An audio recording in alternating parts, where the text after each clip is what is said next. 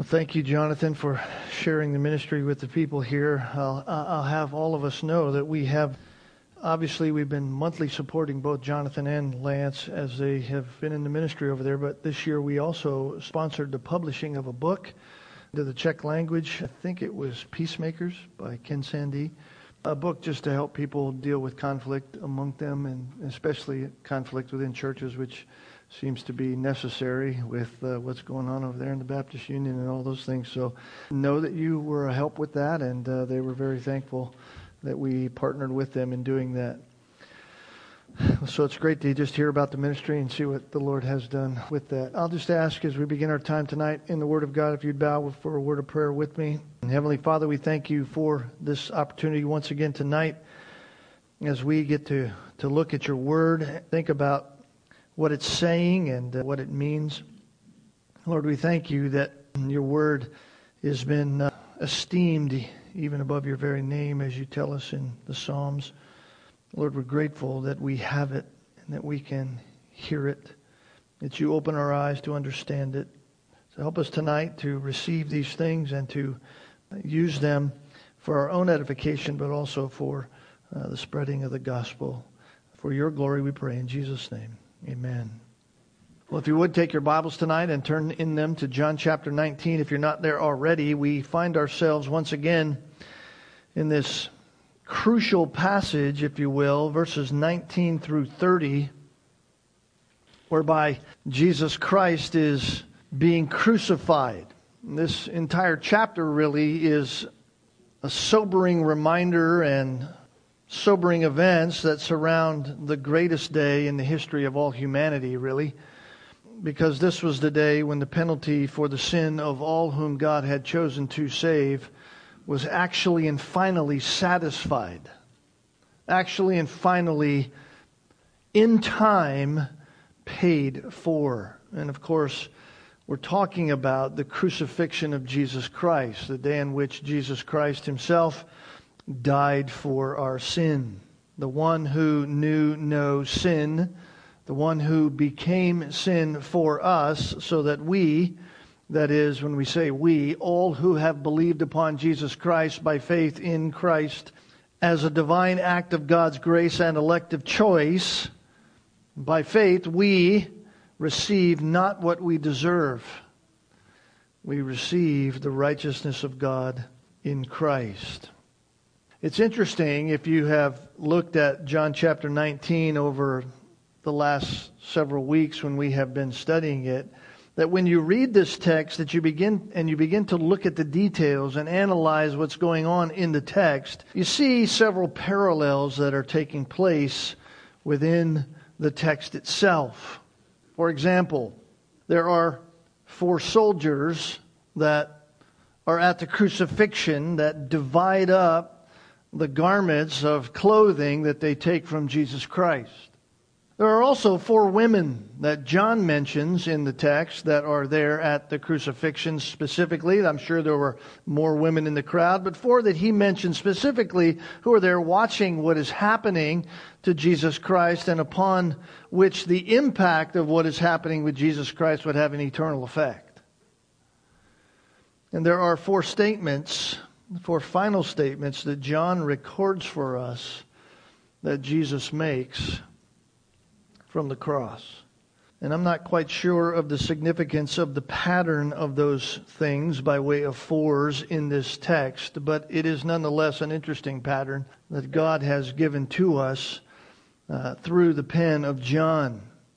But for our time tonight, I want us to just focus for a moment on part of one of those 4s, one of those groups of 4s, part of one of those 3 groups.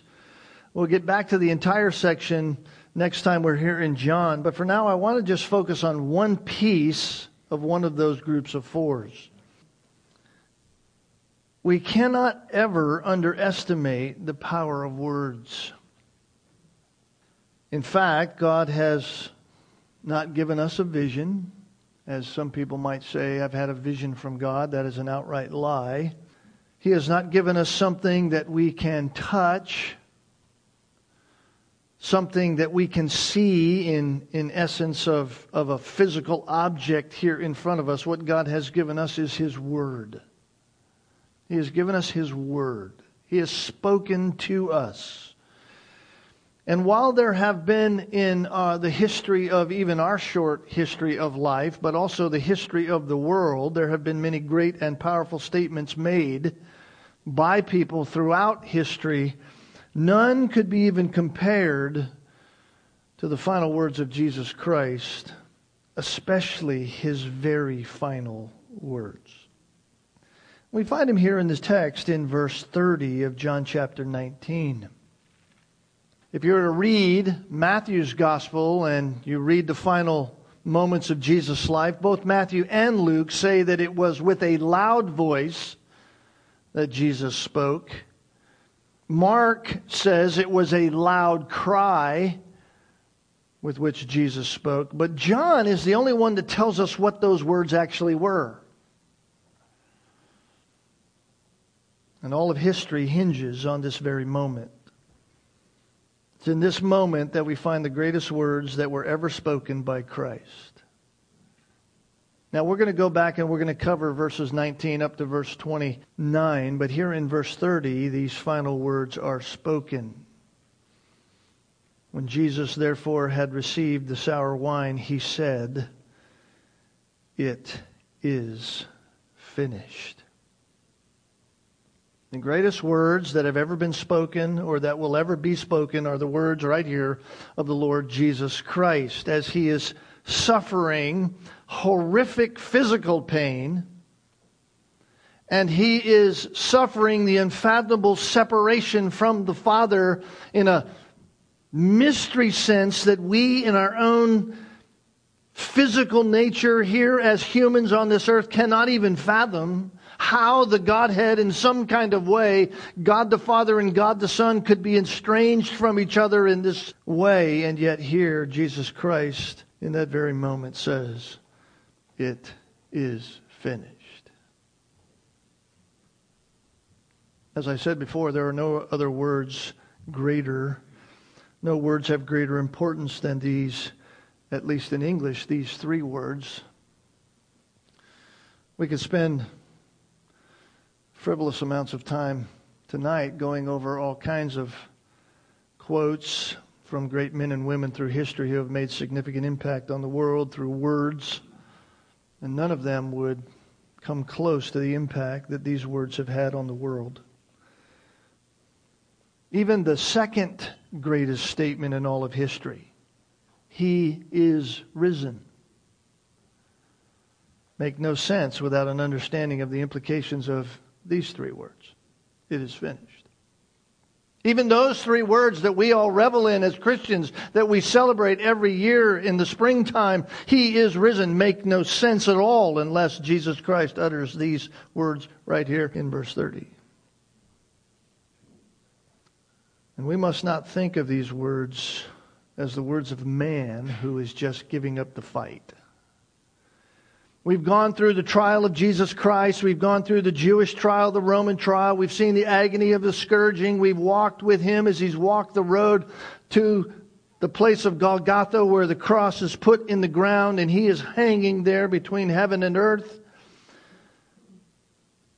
And yet we read these words and we can get in our minds, if we're not careful, here is a man who has agonized for hours, and now he is at the last place in which he is going to give up his last effort of fighting, and he, in a sense of giving up the fight, just says, "It's finished." No, these are not the words of a man who has now resigned to some kind of inevitable fate. Rather, these are not words of defeat. These are words of victory. These are victorious words. These are a declaration of eternal triumph that is a turning point in all of history. These are words of a victorious king. And by the way, the title that was placed in the placard above his head is a true title. These are the words of that victorious king. These are the words of the willing servant that has accomplished all that he has been sent to do. And in these words and all that they entail,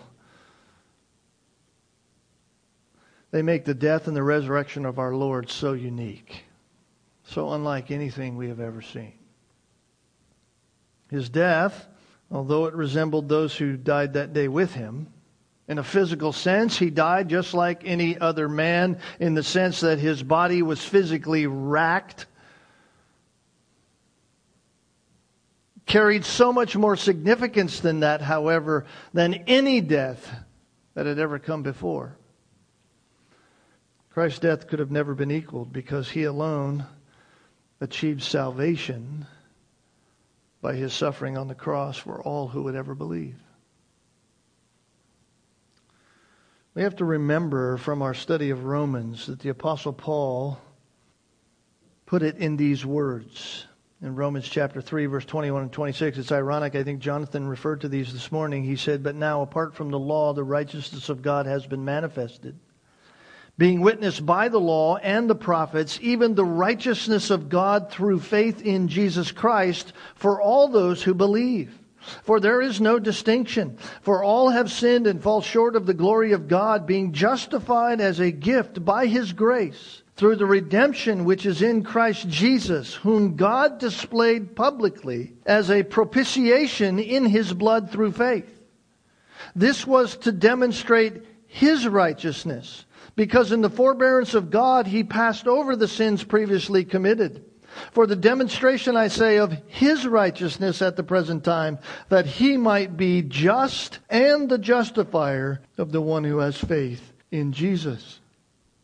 Also, Galatians chapter 4, verses 4 and 5, the Apostle Paul puts it this way, "But when the time had fully come, God sent His Son, born of a woman, born under law, to redeem those under law, that we might receive the full rights of sons." It's overwhelming, really, to actually try and comprehend that. It's overwhelming to think about what took place when Jesus Christ died on the cross. And in order for us to understand the vastness of that, I want to just kind of dig in a little more to this statement.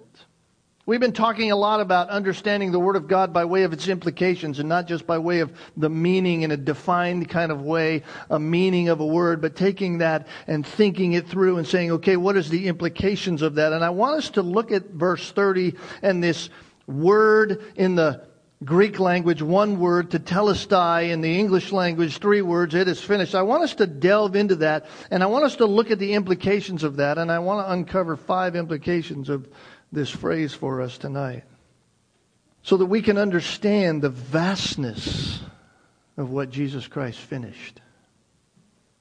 The Bible tells us that there is no one righteous. We just read that. No one righteous, Romans chapter 3, verse 10 through 12. Not even one is righteous. There isn't one who understands. No one seeks God. All have turned away. They've all become worthless. There is none who does good, not even one. And we know why. We know why that is so. It is because of sin. Sin. Sin is any violation, any transgression of the divine law of God. That's a simple definition for sin. So any transgression of, any violation of the divine law of God. And this principle is illustrated all the way back in the beginning of the Scriptures in Genesis chapter 2. It begins there with God warning Adam and Eve of the consequences of violating His law when He said this, "You are free to eat from any tree in the garden, but you must not eat from the tree of the knowledge of good and evil, for when you eat of it, you will surely die." Consequently, they had sinned against God by disobeying that command. They tried to hide from God. They could not hide. No one can hide. No one hides from God. And so we are told that God called them out. He called them out of hiding. And He began to deal with their disobedience. Adam and Eve sinned. The consequence for their sin was death. God said, "You will surely die." Separation from God spiritually, and the beginning of a separation from the soul, from the body physically. That's what death is, separation, both in a spiritual sense, separation from God, in a physical sense, separation from the part that animates your physical body, your soul. When you die physically, your soul departs. There must be a death. Why? Because of sin. And then God does an amazing thing in Adam and Eve's presence. In Genesis, God rebukes their sin, and then He performs a sacrifice of an animal in their place. Something had to die. This was the first death they had ever experienced. Prior to that, in the garden, all they knew was life. They never experienced death at all, and it was a sacrificial death enacted by God on their behalf. And that's the first implication that we see in the words of Jesus Christ and His death on the cross. This sacrificial death. When He said, "It is finished," enveloped in those words is this wonderful and magnificent doctrine of substitution. That is in there. It is impregnated in this phrase. It is finished. Something done in the place of another. Substitution took place. Ezekiel 18 and verse 4 says, "The soul that sins will die." So death is not just a physical reality. Death is a spiritual reality. Physical death, the separation of the body from the soul. Spiritual death, the separation of the soul from God. And that's what we all deserve, because we're all sinners by nature. Leviticus 17:11, "For the life of the flesh is in the blood, and I have given it to you on the altar to make atonement for your souls. For it is the blood by reason of the life that makes atonement." Simply put, in other words, death must take place as a penalty for sin. And if it is not the one who did the crime to die, then it must be a substitute. Something has to die. Someone has to die. And here we are in John chapter 19 on that day outside the gates of Jerusalem at Golgotha, at the place of the skull. And there are 3 men who died that day physically. But there was only one man who died spiritually. One man who died spiritually was the thief that did not believe upon Jesus Christ, because Christ was the substitute for the other. Christ was the substitute for the other thief. When you think about Adam and Eve, in the case of Adam and Eve, it was an animal that suffered in their place as a temporary covering for their sin. Temporary covering for their sin. It was a prefigured reality of the death of the one on behalf of another. It was a picture that God was showing them that He is now overlooking them for a moment, because God had a plan. Because the sacrifice of animals could never fully remove the penalty of sin. That was never in the plan of God. Hebrews 10 and verse 4 says, "For it's impossible for the blood of bulls and goats to take away sins." It's an interesting word there in Hebrews chapter 10. The word for take away, it simply means to remove. To remove sin, to remove the penalty. It's impossible for the blood of bulls and goats to remove sins. The blood of animals was never meant to remove sins. Never meant to remove the penalty for sin. God had simply given it as a symbolic picture. Picture to Adam and Eve, and a picture down through the ages through the nation of Israel and to all humanity of how sin was to be dealt with once and for all by the death of someone. And so the real and only effective sacrifice, the only substitution that would pay the full penalty for sin, is the sacrifice of Jesus Christ on the cross. No other human would ever do. No other person could ever die and satisfy what God's wrath demanded for sin. Every other sacrifice would only delay the inevitable, the justified wrath of God for all eternity. So when Jesus Christ is hanging there and Jesus Christ says these final words, "It is finished," what was finished and what is in those words that Jesus Christ is saying is that once and for all on the cross, what is finished is the satisfactory substitution for our sin. Jesus' blood was shed for sinners like you and me.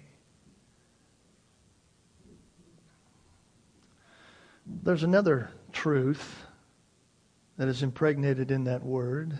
Christ was our substitution, but secondly, when Christ said it is finished, Christ within that statement meant that not only substitution was finished, but also satisfaction was finished. The Apostle John said it this way in 1 John chapter 2, verse 2. Jesus Christ himself is the propitiation for our sins. The propitiation for our sins. Propitiation means to cover or to satisfy. Is probably a better way to say it. To satisfy. In the case of Christ, he was the satisfaction for our sin. He was the satisfaction for the penalty of our sin.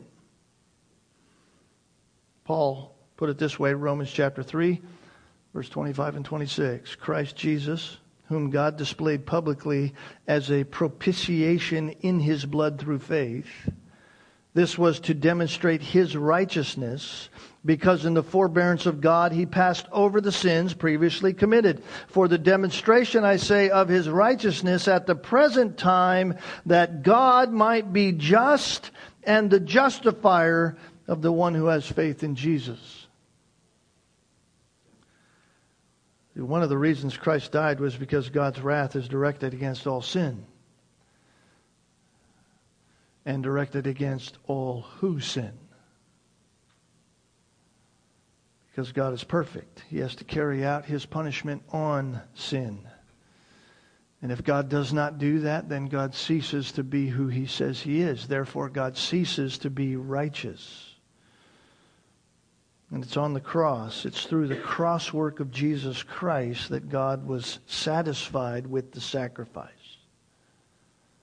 God was fully satisfied with the sacrifice once and for all. So where substitution, the idea of substitution of Jesus Christ on our behalf, where that refers to us, in other words, he died in our place. He is our substitute. Propitiation or satisfaction, as the word really carries the idea, this satisfaction, that refers to the work of Christ in which the justified wrath of God against us is turned aside.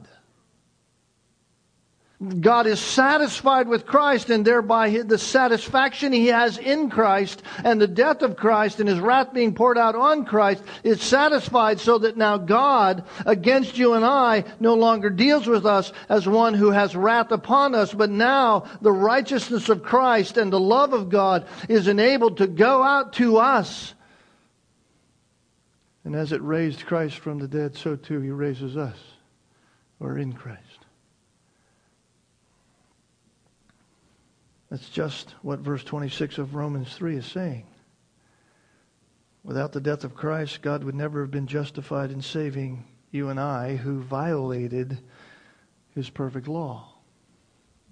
God would never be justified in saving us at all.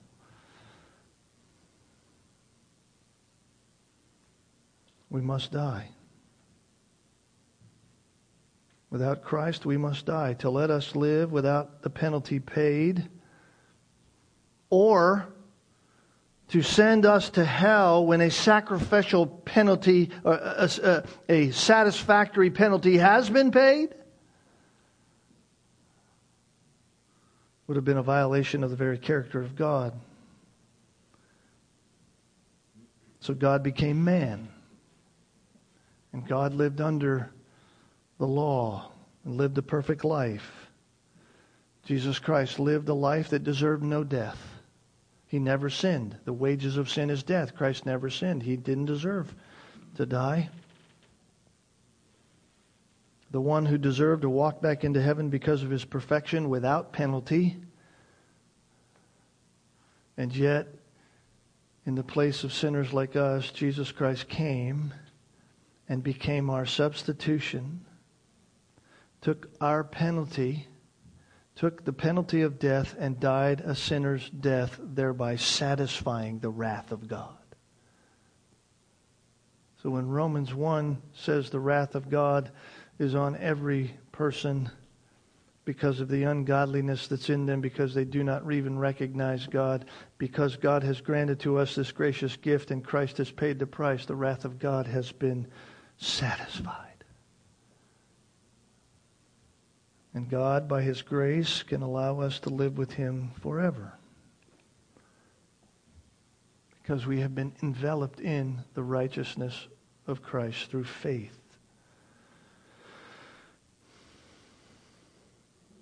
So here is Jesus hanging on the cross. Here is Jesus offering up His Spirit, saying, "It is finished." Substitution is finished because Christ is our satisfactory substitute, and satisfaction of the penalty is finished because God's wrath has been appeased in Christ. But there's another implication that describes what is there in the words of Jesus Christ as He hung on the cross, and that is this: Christ finished our redemption. Christ finished the substitution. Christ finished the satisfaction. But Christ also finished the reconciliation. Reconciliation. 2 Corinthians chapter 5, verse 18 and 19 says this: "Now all things are from God, who reconciled us to Himself through Christ, and gave us the ministry of reconciliation." What is that? Namely, that God was in Christ, reconciling the world to Himself, not counting their trespasses against them, and He has committed to us the word of reconciliation. That's just simply saying that simply because we have been reconciled in Christ, we have a job to do. We have a responsibility to do. We are to take the gospel of reconciliation to those who don't know about it. And we are to tell them that they are under the wrath of God, and yet they can have their sins paid for in Christ. They need to believe. They should believe upon Jesus Christ by faith. Repent of their sin, turn to Christ, and be reconciled to God.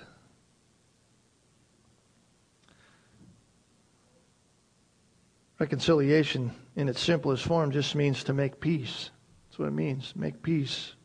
The Bible has its emphasis when it comes to reconciliation on making peace with God. Making peace with God. So when the Bible says there's reconciliation, it means there's peace made with God. Sin has caused a barrier in that peace between us and God. In fact, the Bible says we're hostile. Without Christ, we're hostile toward God. Isaiah 59:1, "Behold, the Lord's hand is not so short that it cannot save, neither is His ear so dull that it cannot hear.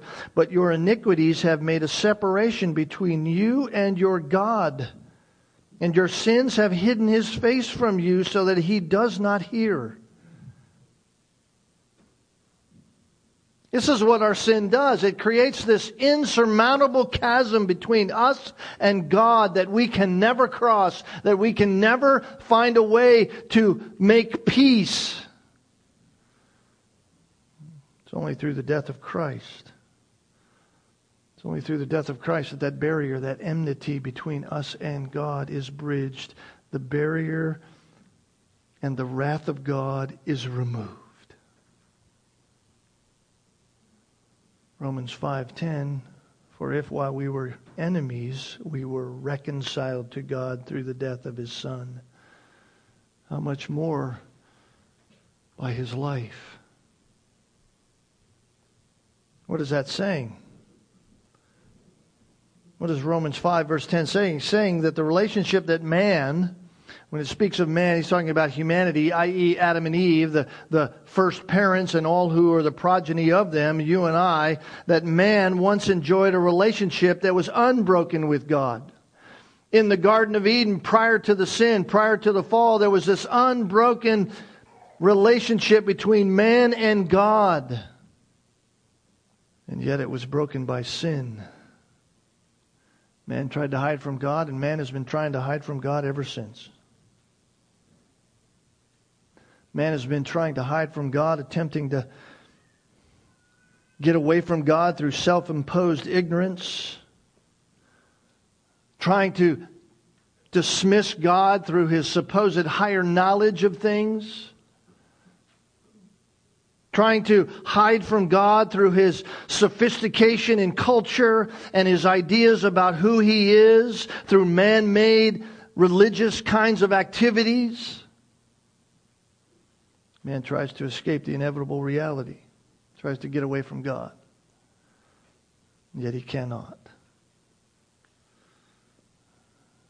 Miracle of all miracles, God came to us. God came to us as we were hiding from Him. That's what makes these words so beautiful here in verse 30. Because what was started in the Garden of Eden by God in the symbol of a sacrifice, in the death of this animal on behalf of those who had sinned against God, and one day the ultimate sacrifice would come, what God had started in the garden is here being finished, being completed, being seen in time, the wisdom and knowledge of the Godhead as they planned out salvation, a holy people for God unto Himself that would praise Him unto all eternity. Here it is being finished. Jesus Christ was and is the bridge back to God. Why? Because He is God. He is God.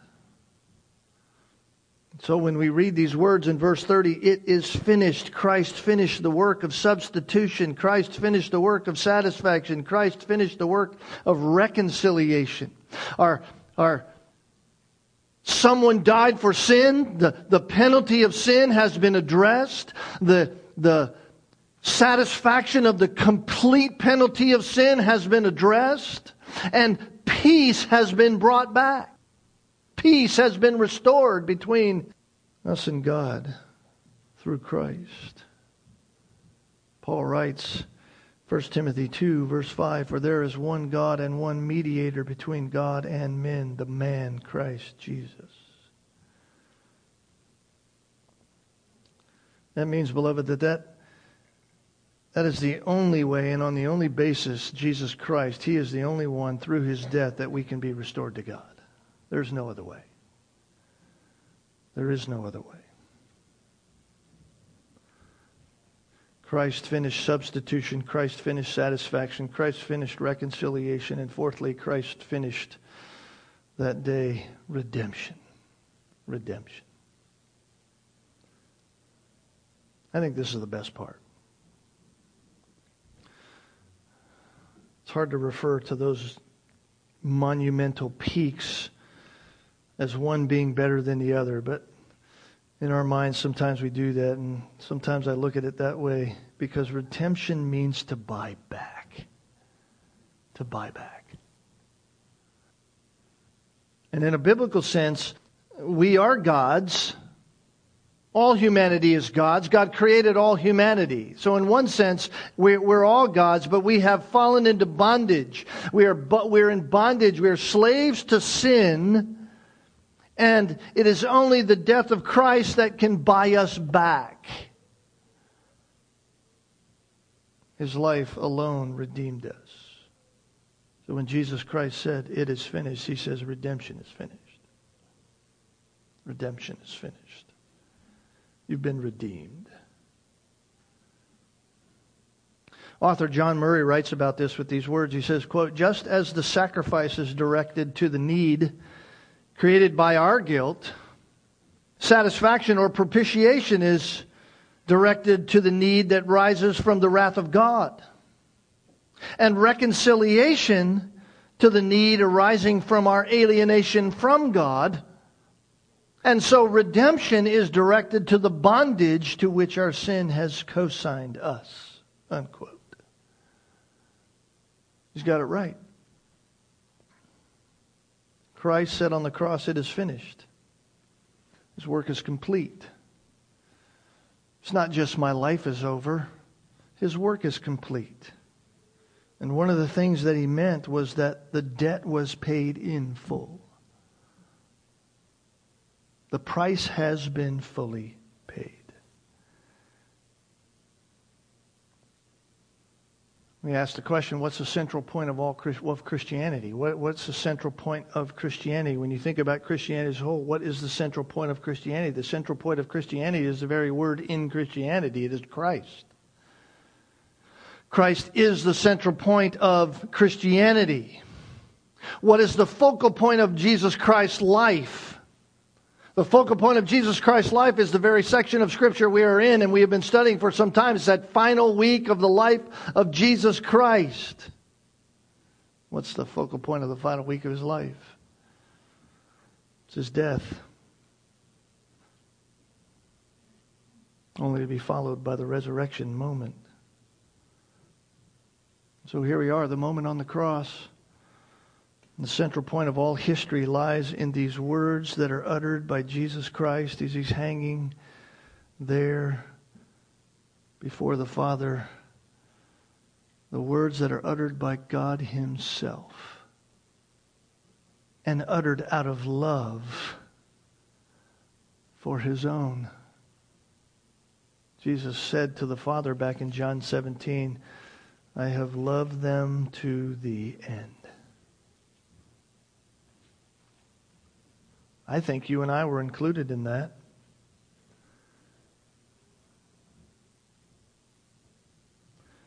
And so out of love on the cross, Jesus says, it is finished. No other words can carry so much significance than those words. And the proof that it is finished, the proof that Jesus had finished the substitution and the satisfaction and the redemption and the reconciliation, the proof of all of that it was truly finished, came 3 days later. Other words said, not by Christ, other words echoed by the angels and echoed by His followers and echoed by you and I who know Jesus Christ by faith. He is risen. It is finished. Therefore, He is risen. John says here in verse 30, after uttering those words, Jesus gave up His Spirit. Jesus gave up His Spirit. I love that because that's the exclamation point. No one took Jesus' life. Pilate gave Him up to be crucified, but no one took the life of Jesus. Jesus gave up His Spirit. He gave it up for you and I who believe. Jesus gave it up so that we might have life. And so tonight we can thank God. We can thank God that Jesus said, it is finished. Can't we? We can thank God that Jesus Christ was delivered up to be crucified. That Jesus Christ chose not to exercise His own independent will, but only followed the will of the Father. We can thank God that Jesus Christ in that moment uttered no threats. That His words were only what the Father would have Him say. And that what He said, even prior to that, fulfilled what the Scriptures declared. And so even there, when Jesus said, it is finished, that was finished.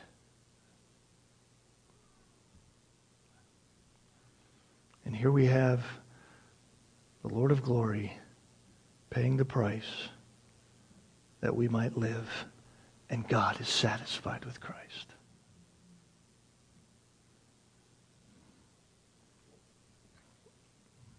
So I would just say to us, beloved, when we read the Scriptures, don't just read the words. Don't just read the words. Think about what's there. Think about the implications of those words. Allow those words to impact your life more than just words. These are not the words of a man just giving up. These are the words of the Lord of glory in victory, saying, "It is finished." And you and I can rest assured that we have life in His name if we believe upon Him. Amen? Let's pray together. Father, we thank you for tonight. Thank you for testimony of what you're accomplishing over in the Czech Republic. Thank you for the ministry of Lance and Jonathan, what you're accomplishing through them. Lord, we know ministry is hard. You never said it would be easy. In fact, you said it would be even worse than what we sometimes know. But you mitigate that by your grace and mercy. All because you have chosen to save. And we know you can save by your power, and we know you will save because you're just and the justifier of those who believe in you because Christ paid the price. He has satisfied your wrath. He is the perfect substitution, the complete propitiation. He is our reconciliation. He is our Redeemer. You are our loving Father who sacrificed your very Son that we might have life. We don't deserve such love. Lord, help us to embrace the fullness of what that means as we live our life each moment here, no matter what that costs. For the sake of your glory and for the reality of us being changed into the likeness of our Savior. May we embrace that as our greatest desire. In Jesus' name we pray. Amen.